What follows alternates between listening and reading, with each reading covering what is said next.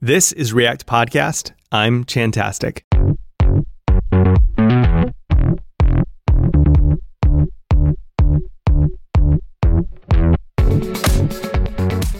How do we build an amazing career?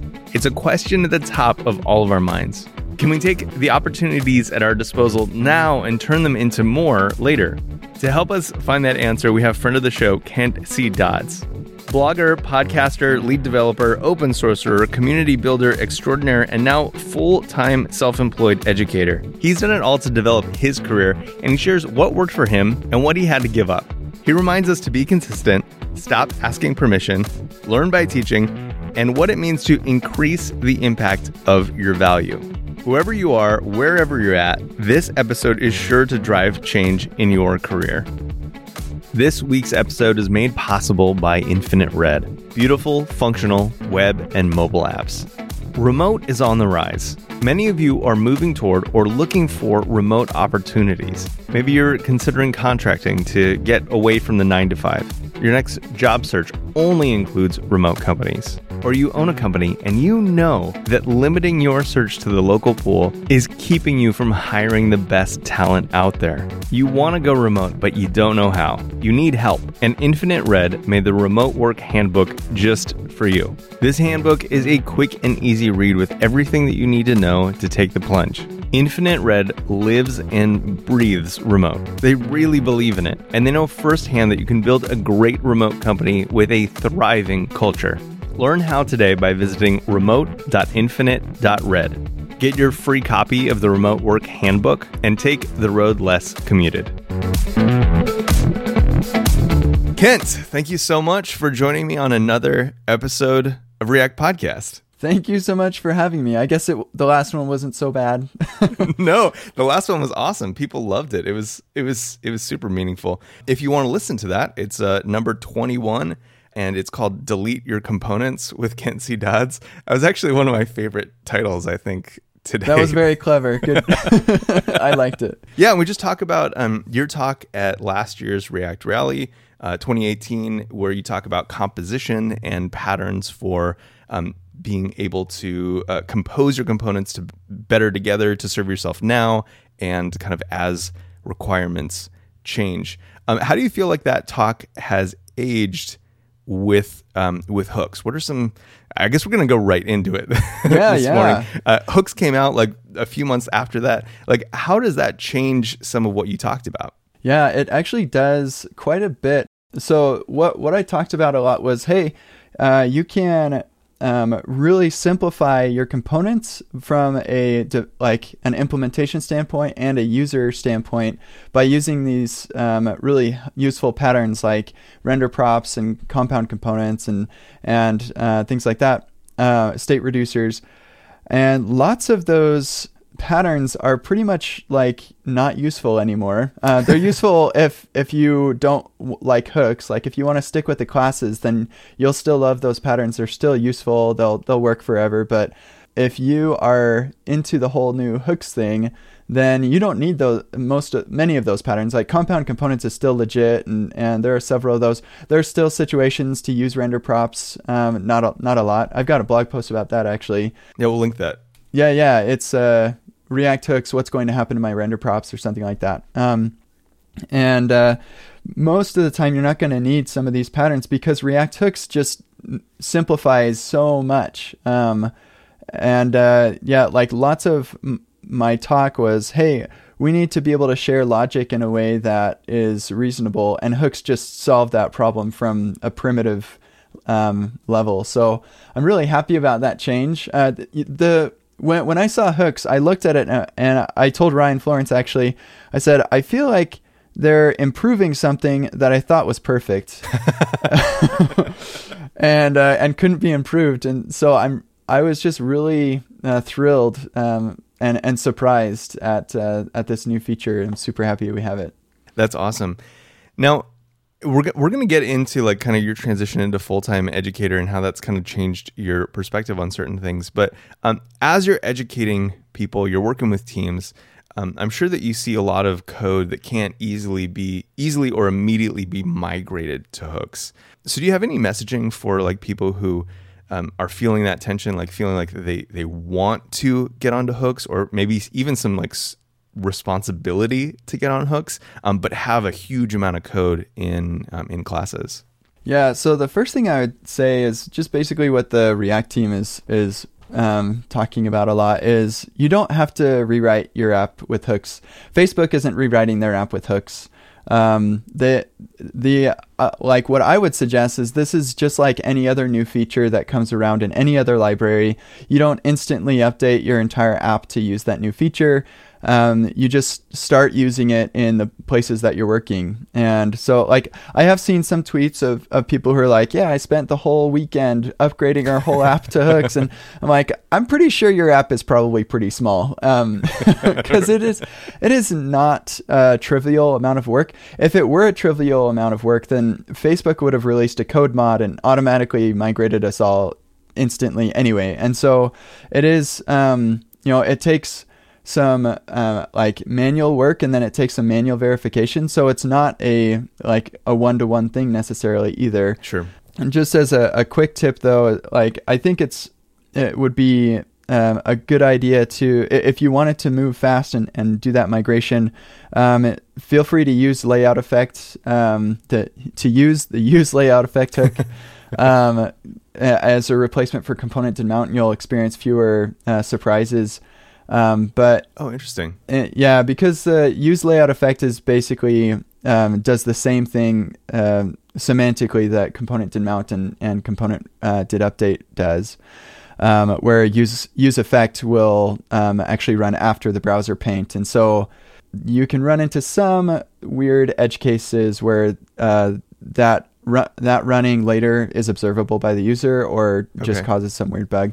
But before you even do any of that, so we're getting into practical examples. So first I wanted to establish you don't have to do it. I would recommend doing, over time you migrate or rewrite or just use as much as you want. Like I know some people who prefer the classes. I don't understand it, but some people do. And so stick with what you like. They're not deprecating classes. Yeah.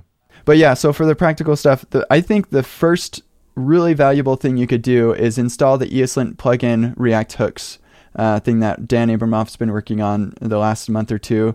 It is phenomenally good. Like I would watch his Twitter screencast video things of this, like little GIFs where he'd show it, and I was like, oh yeah, that's pretty cool. But when I installed it and saw all of the warnings and stuff, like, oh, I guess I didn't understand hooks as well as I thought I did. Like it is phenomenally good. So that's like really low effort, high impact thing that you can do when you get started is install that plugin.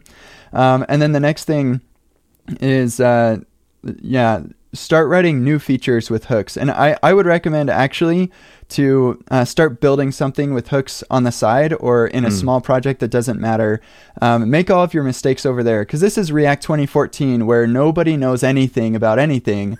And we're all just trying to figure out like if you're trying to search a blog post that's like React hooks best practices, any blog post that you find is totally lying because nobody knows best practices yet. There's no such thing. And actually, like the concept of best practices is kind of funny anyway. So so don't bother with that. Like play around with it somewhere else. Figure out all the things that don't work very well, and then you can start bringing it into your app, and after you've made all of your mistakes somewhere else. Those are a couple hopefully useful tips.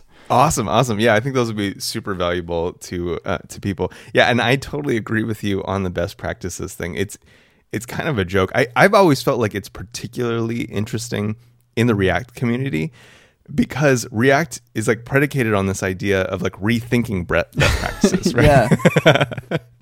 whatever. We want what we want, right? We're just humans.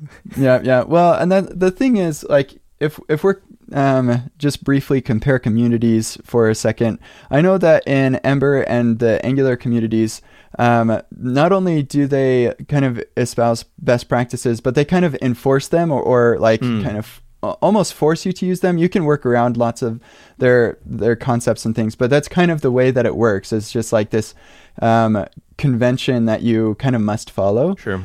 Which works really well for lots of situations, but when it doesn't work well, it's like royally bad.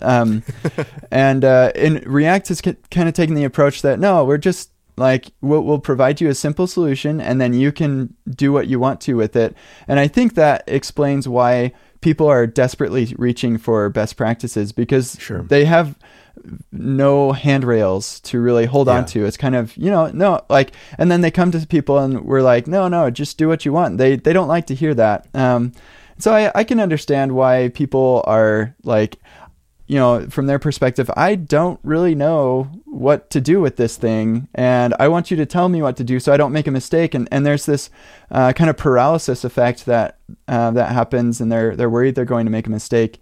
And yeah, like even if they follow the advice of the sage wizards, they're probably going to make mistakes anyway. Yeah. Because we're all learning as we go. And that's one of the things I actually really love about React is that that we can evolve and we aren't locked into these quote unquote best practices that may work pretty well today, but tomorrow we find out that, oh, that was a leaking abstraction. Cool. So I want to transition a little bit, and I think on the last episode we did with you, we talked a lot about what we talked about your downshifts and all of the work that you were putting into that and learning composability at the time. And in this one, I really want to talk about kind of the why and how of your career transition over the last handful of months. And for people that don't know, you have been working at PayPal for, how long were you at PayPal? 3 years. 3 years. 3 years. You were working at PayPal, and you had managed to be able to do some open source and training and whatnot at PayPal, while you were kind of like building up, your opportunity to kind of become a full-time educator. Now the details for me are like totally fuzzy, and that's kind of what I want to talk about today is how did you get from point A to point B, and like what were some of the most important things that you learned along the way? So if you could flesh out some of the details about your employment and what you were doing in those last couple of years, that'd be great. Yeah, sure. I'll go back just a tiny bit further. So I graduated from BYU with a master's in information systems, and I started work at a company called Domo that's local here. And like right around that same time, I started creating videos for Egghead. And that was like a pivotal moment in my career when I realized that, like I'd already been doing meetup talks and I did a workshop for my classmates before I graduated and stuff. I just always had this natural inclination to go and teach people things because I realized that that's how you learn stuff is by teaching it to other people. And I was like, oh, sweet, I want to learn stuff. So I'll just sign up to give all these talks and workshops. So when I started making stuff for Egghead, that's when I realized, oh, I can actually make money with this. And if I stick to it, I can make, like a salary with this basically. Yeah. And so it was like there was always something in the back of my mind. It was like, that would be pretty cool to just do that part full time. But it was never really like, I don't know when I started thinking that I actually could make that happen, maybe like a year or two ago. But anyway, so I just kind of kept that on the side. And then I did a couple things with front-end masters as well. And I had, like, it wasn't even a year after I graduated from college that I flew out and started speaking and training internationally. And I just thought that was super fun. And so I would do that, but it had to be on the side. I had to take, time off from work and all of that. And it kind of, there was one year, my first year at PayPal, I had already signed up to go to like a dozen conferences and do workshops there and stuff like that. And partway through the year, my manager said, "Hey, so we're really supportive of this. Like PayPal was super cool about this, but did you know that you are taking one day out of a week basically to do that stuff? So like you work 4 days, your coworkers work 5 days a week. Is that like just to give you an idea of what kind of pressure you're putting onto your coworkers? And that made me realize that like, hey, maybe there's a bit of a conflict here between what I'm doing for work and giving my employer an honest, and at PayPal, your PTO is untracked. And conferences are good for PayPal too. At the time, PayPal wasn't hiring, so they were like, yeah, we can't really leverage the value that you can create here anyway. So, so they said, you're a product engineer. We kind of need your help building the product. Yeah. So I really toned down or backed off a little bit on the side, at least on the travel stuff. And I spent more of the time on the side, in the evenings and stuff. My kids go to bed pretty early, 7, and then my wife needs some time alone because she's with kids all day. I've got 4 kids, and so she's like, "Yeah, I love you, but maybe you could go record a video or something." And so I was like, "Okay." And so I would do it on the side, but it was kind of draining, work all day, and then work into the evening. And I really enjoyed it, but I started getting to the point where I wanted to hang out with my wife and with my family more. And the travel is definitely a huge drain. I even now as a full-time educator, if anybody listening to this has tried to get me to come to their conference or meetup, they know that it's very hard to convince me to travel. Cause it's just a real drain. So anyway, well, it's even for one day of talking, you're out 3, Yes. it's so hard. The impact for that, your effort is so crazy. And obviously it goes out a lot of times and, can reach thousands of people, but the way the internet is today, you can do that anyway. Yeah, exactly. Yeah.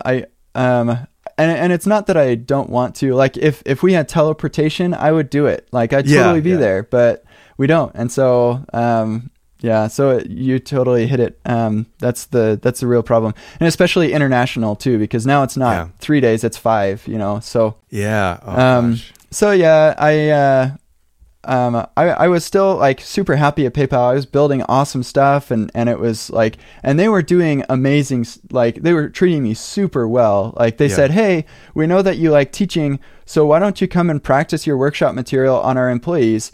And they were getting a killer deal out of that, right? They're getting, professional training for free. For my salary, I guess. Yeah. But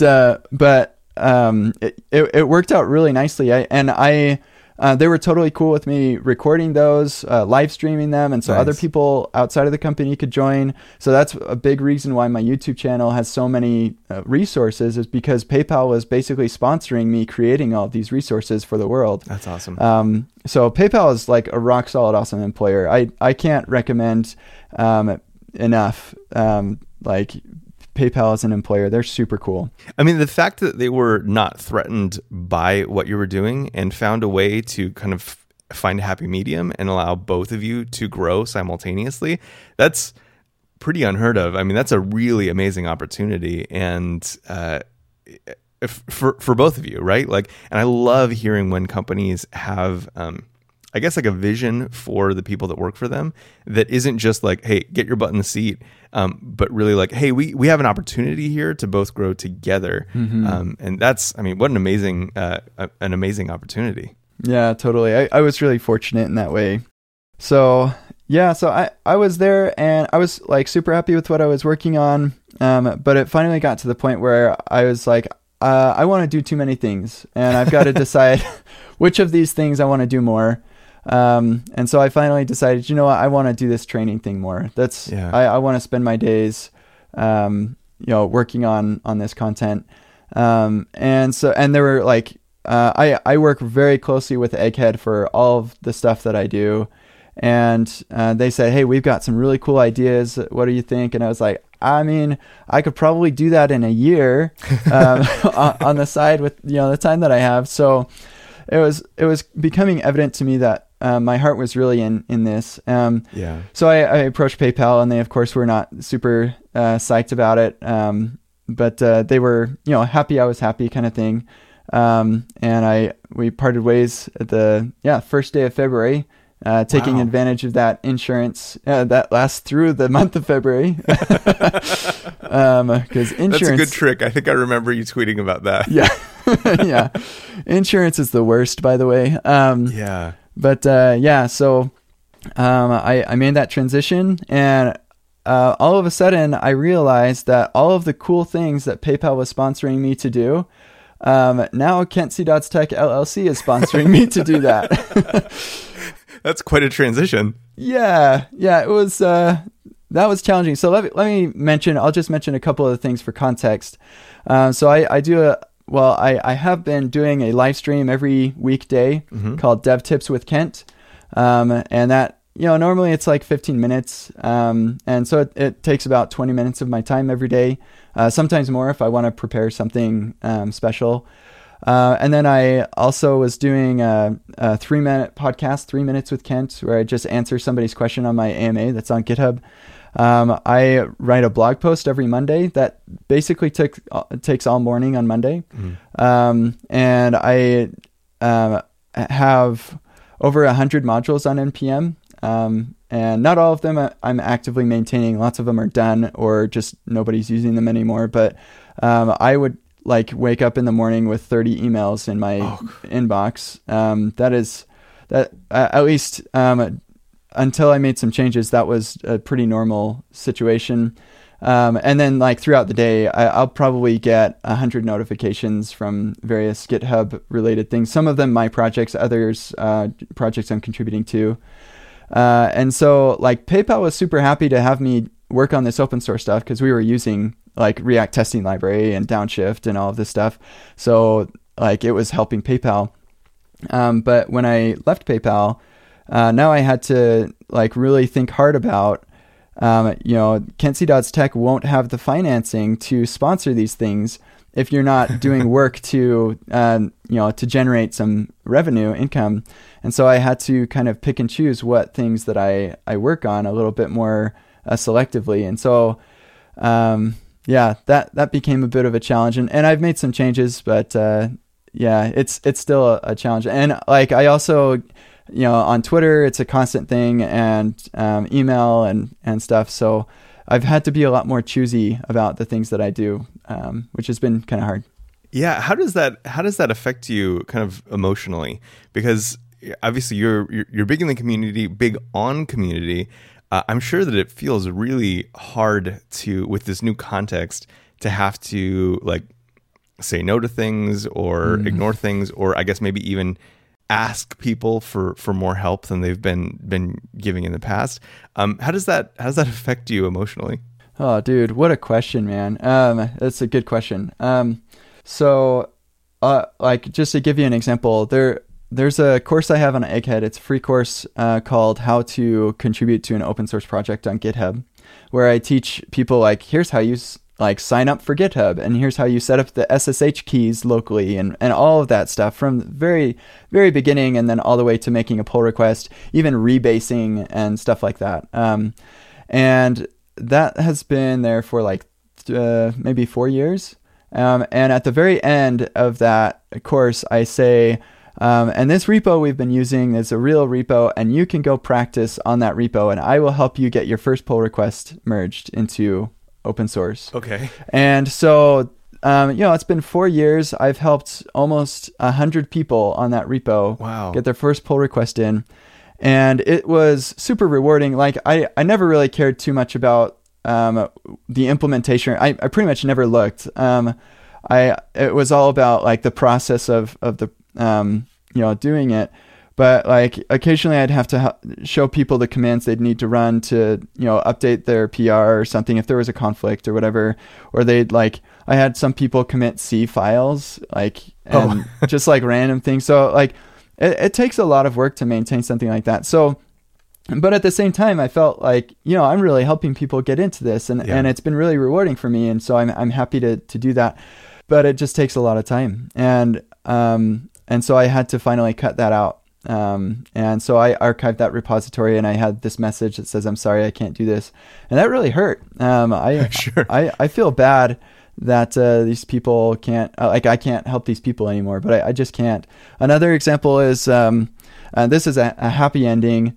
There's the all contributors spec that you see on all of my repos, and there are over 2,000. Last time I checked, a month and a half ago, there were 2,000 all contributor RC files on GitHub. That's awesome. I use it. I love it. Oh, that's great. Awesome. Yeah, it's great. So yeah, maybe you know that about like the recent awesome improvements to this thing. So it was one of the first things that I decided to cut out because the project as it was working perfect for me, and I didn't need any changes to it. But a lot of people just kept on bringing up different things that they wanted to change and improve, and I said, I can't do this anymore. I can't maintain this. So I handed it off to someone, and shoot, I can't think of his name right now, but if you go look at the commit history, you'll know exactly who it is. Mm-hmm. And he just took it and made a bot, which is something that I've been wanting to do forever. Cool. Dude, the bot is great. I do not use the CLI anymore. It is awesome. So good, so good.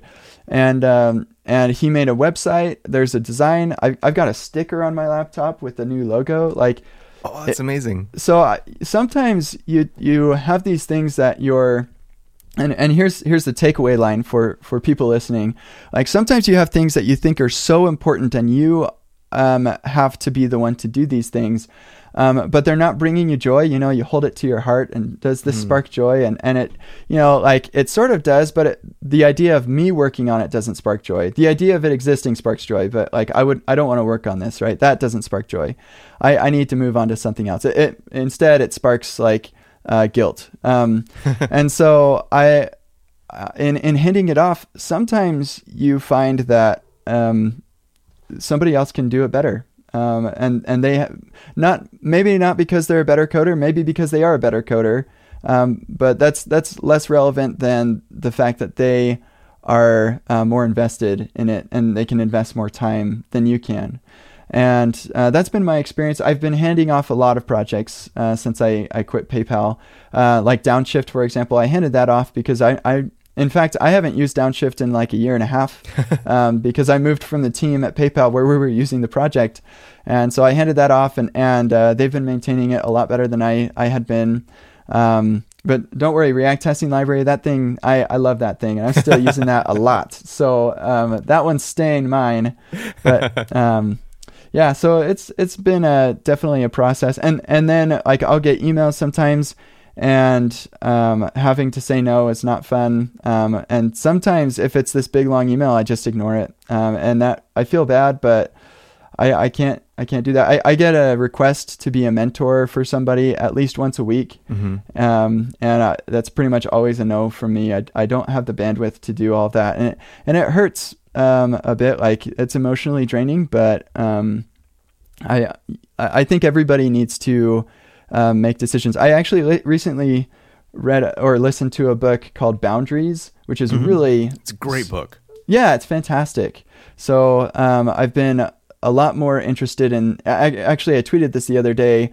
It's a word that I've been using a lot more intentionally is no. And I think that's a word that people should learn and use more frequently. So, well, it's interesting. In describing kind of how this transition has taken place for you and the things that you've had to let go of, it seems like you're almost broadening your sense of community, because this has forced you to hand off things that you were, like you were saying, you were holding on to, but you were just really getting guilt out of it. And, you've spent a lot of time building these things. And so handing those off to someone else to kind of like take further, that's a huge opportunity for them, maybe who don't have the audience that you have, who don't have, who couldn't have built a library with so many eyes on it and so much interest in it. Now you can give someone the, I guess, privilege of responsibility to take that on and, work on it and make it their own and like kind of take it even further than you had a vision for. So that's probably got to feel like a different kind of good on some level, right?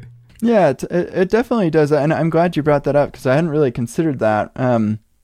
It is kind of an aspect of building the community and giving people opportunity. And that's one of the things that I love. That's why I loved the open source, your first pull request on your open source project thing was that I was giving people an opportunity.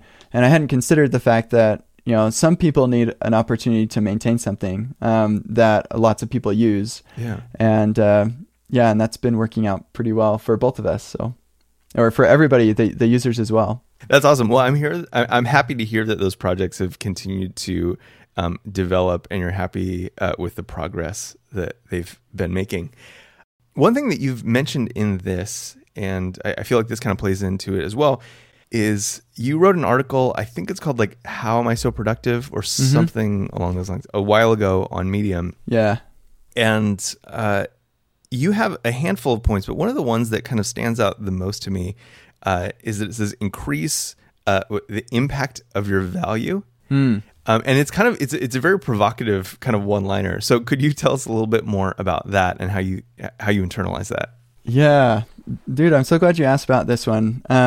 So like we're literally creating value every day with like pretty much everything that we do. Well, so long as you're producing, like if you're a consumer only, then you're not really creating value watching like Game of Thrones, whatever.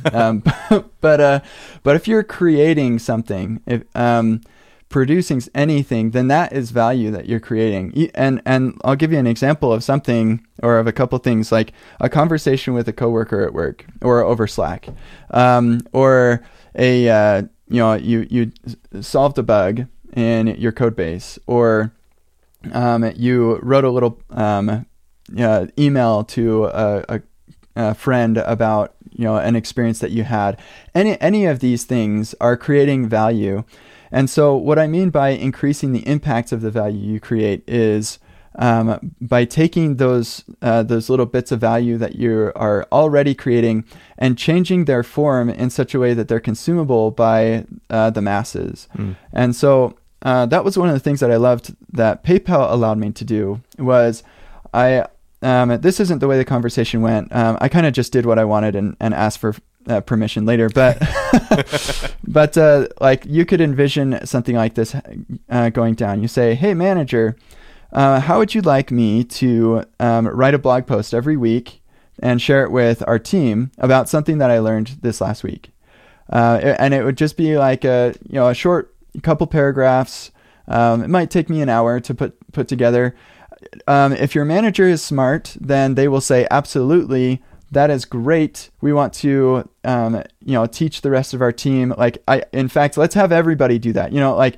A bad manager will be like, "No, get your nose back onto that computer screen, like you dork, whatever." So, a good manager would be like, "Yeah, absolutely. Let's share knowledge."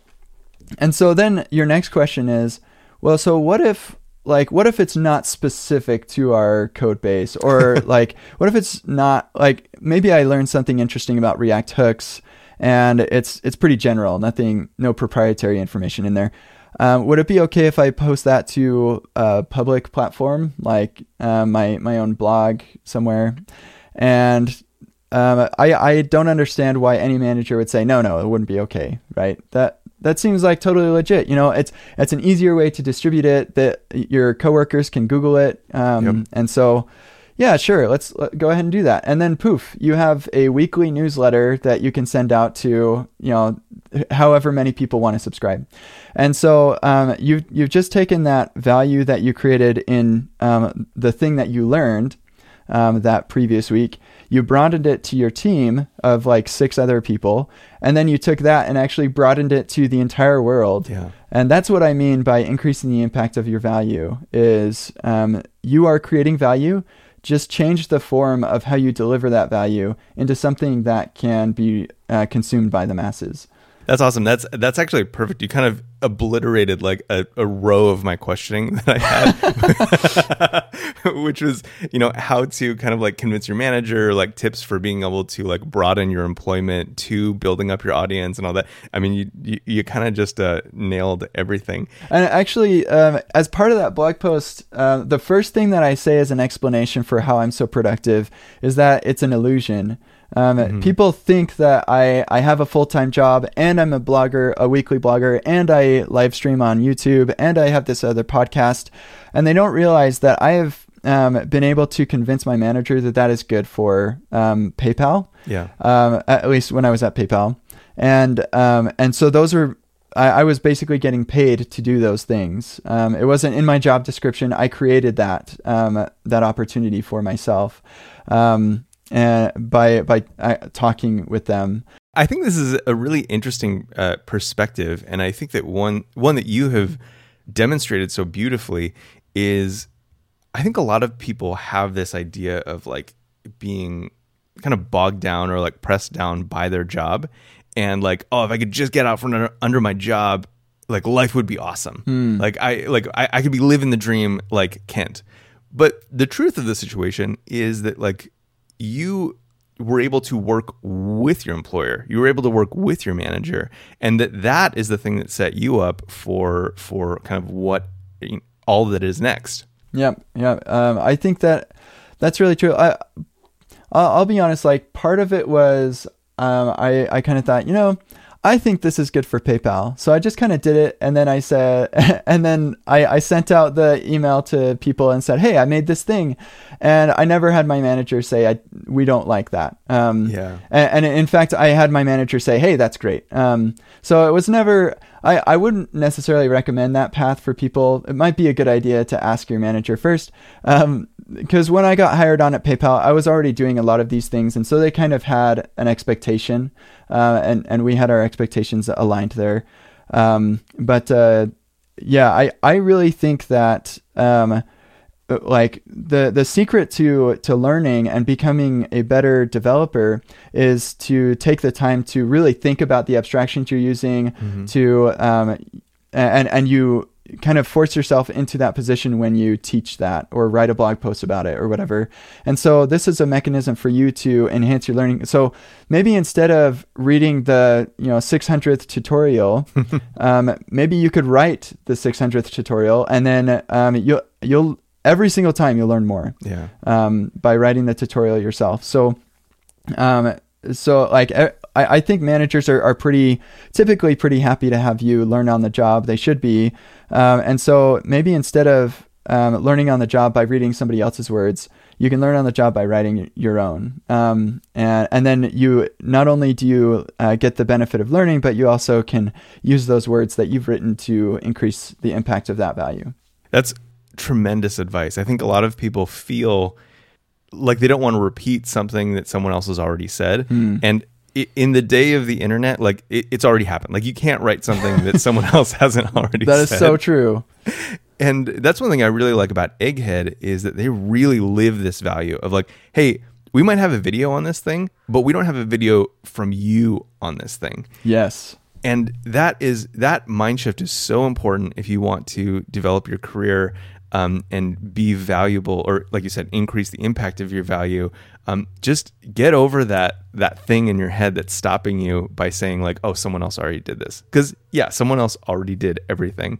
But just get out there and start putting it into your words, start making it personal, because that is going to help someone. And as soon as you realize that, like it just becomes this really fun thing. And obviously you know how fun that is. Yeah, it's a blast, and it becomes natural. Like I think early on, before GitHub was as big, people's natural inclination was to not create their stuff in the open, and they would keep it locally on their machine or in a Dropbox or something. But now I think a lot of people, they just default to GitHub because it's so easy and it's just become natural. And that has this network effect of being useful for anybody who has an internet connection to go look at what you've built. And I think the same thing happens with creating content. Is it becomes a natural part of your learning process, where you just you say, of course, I'm going to write a blog post about that. Like, why wouldn't I do that? That's awesome. So obviously we talked about the opportunities that you had at PayPal. Do you feel like there's any other kind of like magic sauce or opportunities that kind of go unnoticed that gave you the opportunity to be where you're at today? Oh, I'm so glad you asked that. Because this is anytime that I talk about all the cool things that I've done, I like to make sure that I acknowledge the huge amount of privilege that has been involved or taken part in my experience getting into like wherever I am at this point. And so, and sometimes when I mention privilege, some jerks roll their eyes, and I hate that. But let's talk about that for a second. In my life, I've never needed or worried about being able to own a computer. Like as a kid, I had a computer growing up, and I could tinker around with it. Maybe I played video games mostly on it, but like, I got the experience with that. I'm white heterosexual male, and so I never had to deal with the fear of people judging me because automatically thinking that I'm not as good as I am because I'm a woman, or thinking less of me because I am a different skin color from them, or thinking that I'm some sort of weirdo because I'm transgender or anything like that. Like, I've never had to worry about those things. Yeah. And so that leaves room in my head for doing all of the other things that I've been able to do. And I've never had to worry about, where my next meal is going to come from. So, like, the fact that I don't have those concerns leaves room or space in my head for me to focus on the other things. And people who don't consider that to be a privilege need to check themselves, because it totally is a privilege to not have to worry about those things. And so, like, I was able to kind of, I never really feel like I have to prove myself. Yeah. And I hear this a lot from women in our community that, sometimes they feel like they have to constantly be proving that they belong here. And that stress makes it a lot harder to do the things that it comes so naturally and easily for the rest of us. Yeah. So yeah, that's been a huge privilege. I'm also married, and my wife is just super awesome. We have 4 children together, and it has been amazing. And it's a lot of work on my end, but she does a ton of stuff that I don't have to worry about. I don't know how to pay the bills. She manages all of our paying for utilities and all that stuff. I help fold laundry and do dishes and stuff, but I'm a team with my wife. And so there's so many things I don't have to do because I have her to help me. And yeah, so there's just a huge amount of things that I don't have to do, that I can focus on a lot of the things that everybody sees me doing. And so anyway, that's just a lot of words about that. But if you don't feel like, I feel like everybody in the world is privileged at some level, whatever level that is. And some of us have a lot more than others. And those of us who do have a lot more privilege than others need to lend that privilege to other people. We have a moral obligation to do so. And so that's one of the reasons why I'm so motivated to produce the content that I do, is that it not only does it benefit me in building my following and in solidifying my learning, but it also gives people the opportunity to learn some of those things and get off the ground, to improving themselves. My mantra, it used to be making software development accessible. That kind of had a double meaning, from an accessibility standpoint, making it learning it accessible. But now it is making improving people's lives with quality software, and that is the idea there is I want people to take the things that I can teach them and make the world a better place with what they've learned. And I also want to build things myself that enable people to build cooler things themselves. And I think part of that's my way of lending my privilege to other people. And then also broadening the voice of people who are underrepresented in tech, I think is also another thing that I think is really important for those of us who do wind up with a larger following to do. And I try to do that as well. So anyway, there's a bunch of words for you. That's awesome. No, you're doing a great job. I have always appreciated your what you bring, and really trying to be honest about the things, the privilege that you have, and not feeling shameful about it, because you really can't. I mean, that's not the goal either. But to acknowledge it and to try to kind of lift others into opportunities as well, as you kind of grow and increase in your own popularity. Mm-hmm. I think that's great. We're getting kind of close on time, so I just wanted to set up 2 more questions for you, and you can knock them down. The first one is, I just wanted to kind of, get a quick overview of the importance of different pieces of like, social media, OSS, newsletter, blogging, the videos on YouTube, like kind of how those all play into each other, kind of what are more valuable if they're all kind of tie together and like the most valuable. Like if someone's trying to set up their career building today, where should they start? So yeah, that's it could be a whole show, I know. Yeah. So I did write a blog post about this. It's called Intentional Career Building, that kind of touches on some of this, where the idea is you want to, like the best coder in the entire world could go on, at their, low paying job and whatever in doing stuff that they don't really particularly enjoy, only for the reason that they don't effectively communicate the things that they're doing.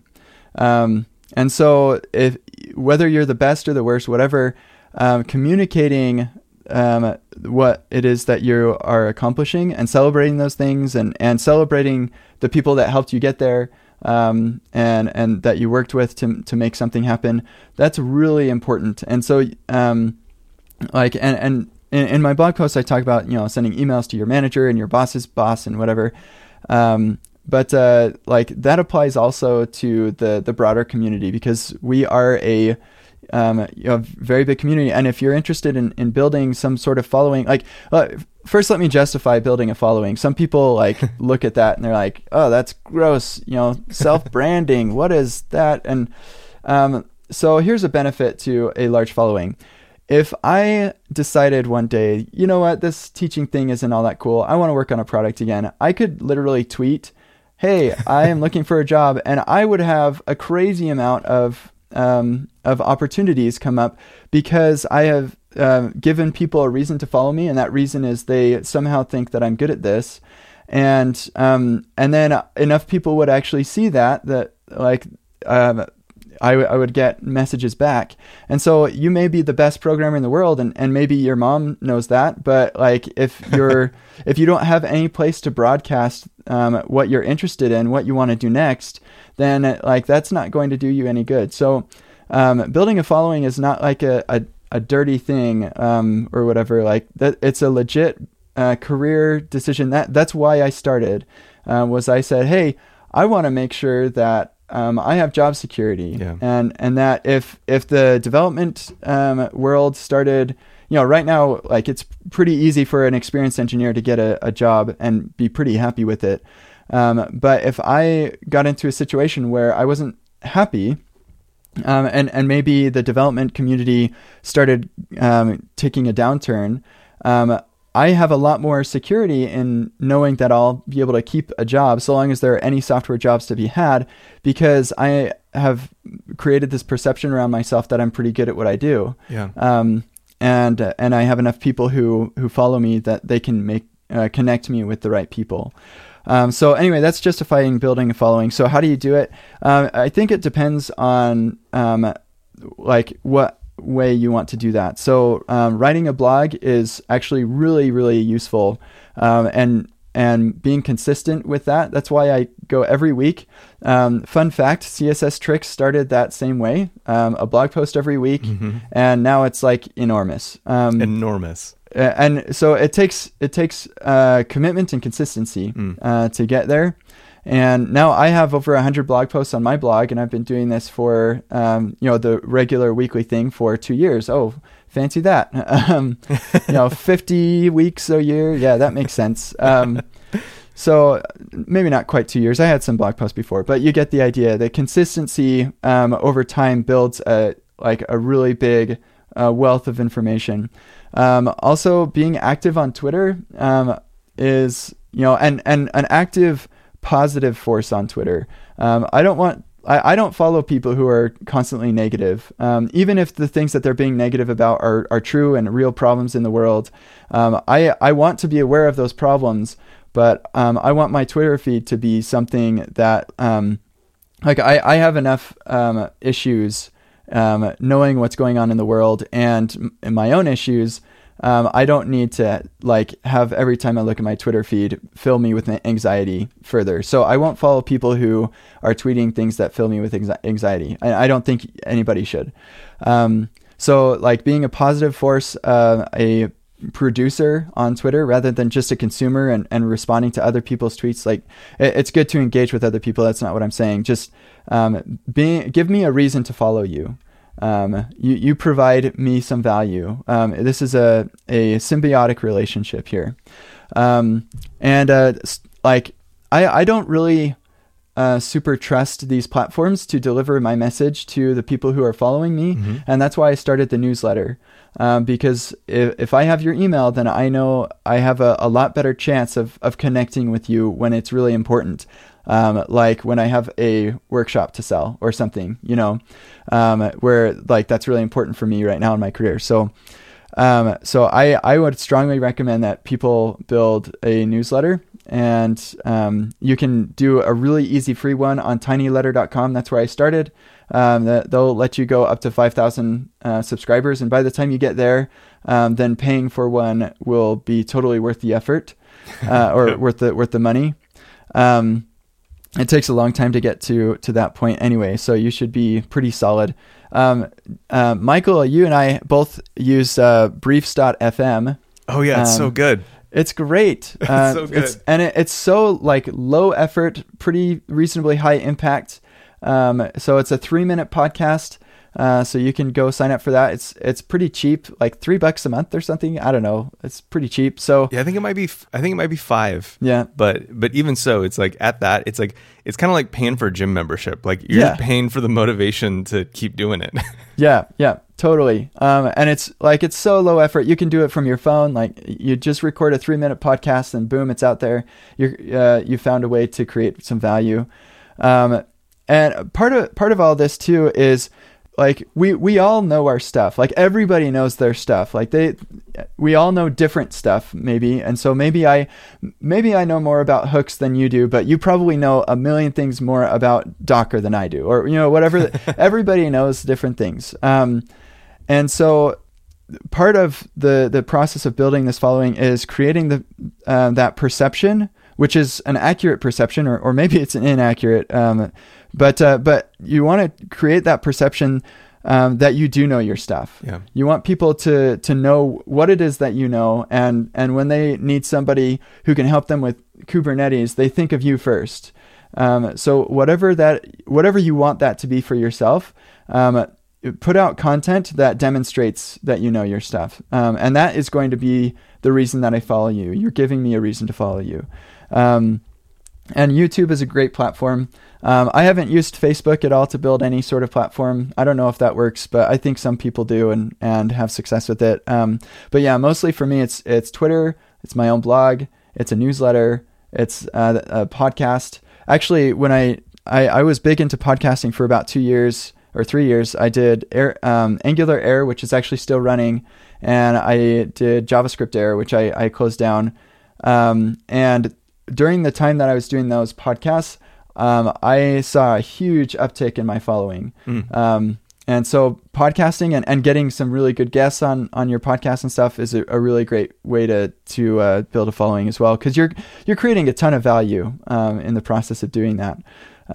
So anyway, those are hopefully a couple useful and practical tips, some things people can do. Yeah, awesome. So specifically, I know that you have had a strategy about how to funnel people through your newsletter versus your blog. Could you talk? Do we have time for you to talk about that just real quick? Yeah, sure. I can mention that. So when I got started with the newsletter, I was thinking, hey, so I want the stuff I'm creating to be public. I want everybody to be able to get it, but I need to motivate people to sign up for my newsletter so that like they think it's worth it, and they don't just grab the public stuff. And so I said I will publish to my newsletter first, and then 2 weeks later it'll go to my blog. And I'm not sure how effective that was, but I did like build a newsletter following pretty quick. I've actually stopped doing that. Now I think that like I have like 12,000 subscribers on my newsletter now. Wow. And I feel pretty good about that. And I feel like the people who, one thing I think that's kind of important, to know about this is, there are groups of people who will follow you and they want to follow you, and that is your audience. There is another group of people who doesn't want to follow you. That is not your audience. Don't try to force people to follow you or trick them into following you or whatever. Like, focus on your audience and the people that you want to reach. And so I've realized that like my audience will subscribe to my newsletter, and I don't have to do some arbitrary thing to make that happen.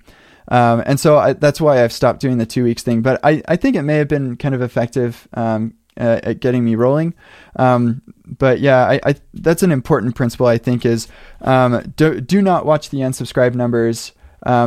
It really doesn't. Don't, like, if you have a service that reports to you every time somebody unfollows you on Twitter, stop doing that.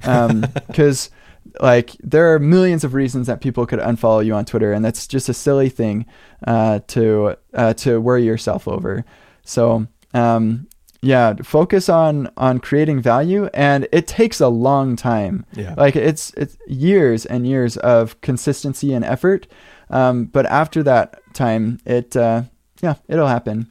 Yeah, that consistency does seem to be like the most important part. The people who have been able to reliably build an audience are people who are always there. Like, people want that dependability in their life. And that's incredible advice too. Like, as you are being dependable, don't feel like you're being a nuisance to people or annoying to people. Like, your audience will stay and everyone else will fall off, and that's a good thing. Yeah. You don't want an audience of people who are like, wishy-washy about following you. In fact, I'm going to start sending emails to people in my newsletter who haven't opened the email in a while, and just say, hey, if you don't open an email in the next like 2 or 3 weeks, then I'm just going to auto unsubscribe you.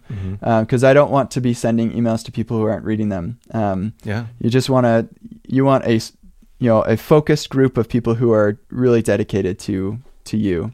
Cool. Well, Kent, thank you so much for the extra time. I really appreciate it. Just in closing, where can people find what's going to be up next for you? What do you have in the queue?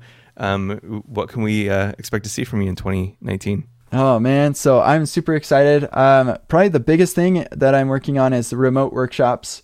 I just put up my first remote workshop as a full-time. I've done remote workshops in the past, but as a full-time educator. And it sold out in like overnight. It was crazy. Awesome. I was super excited about that. So it's about hooks, and I'm planning on doing these a lot in the future. So yeah, if you want to keep up with that, you can subscribe to my newsletter. It's kcd.im/news, and or just go to my website at the bottom, and there's a thing you can fill out. And then. Yeah, so I'm doing lots of workshops. I'm speaking around. You can find all of that information on kentcdodds.com. Awesome. Well, Kent, thank you so much for all of your time this morning. It's always an incredible privilege to hear from you, learn from you, kind of get into your mind just a little bit. Obviously, I could ask you questions all day, and so I appreciate the time that you've given me to ask these ones. So yeah, thanks so much. Oh, thank you, Michael. It's always a pleasure to chat with you too. Thanks for listening to this episode of React Podcast. Everything mentioned in the show with a link can be found at reactpodcast.com/47. As you go, I cannot express enough how important it is that you need to be sharing. Yes, you. It doesn't matter what phase in your career you're at. There is someone waiting for you to share what you know. Be bold. Get to it. Thanks again to Infinite Red. Learn how to build a thriving remote company without sacrificing culture. Get the Remote Work Handbook today for free by visiting remote.infinite.red. This episode of React Podcast was edited by Mikhail Delport. It was produced by Mikhail Delport and Sarah Jackson. You can find React Podcast on Spec, a network to help designers and developers level up. Visit spec.fm to find other shows that will take you further in your career. Help us out by reviewing this show on iTunes. Your reviews help the show grow and help us ensure great guests and awesome content week to week. To join the discussion, visit reactpodcast.com/chat or follow us on Twitter @ReactPodcast. I'm @Chantastic. To stay out of the discussion but get updates, visit reactpodcast.com/news and sign up for emails. Thanks so much for giving us your attention. We'll be in your ears again next week.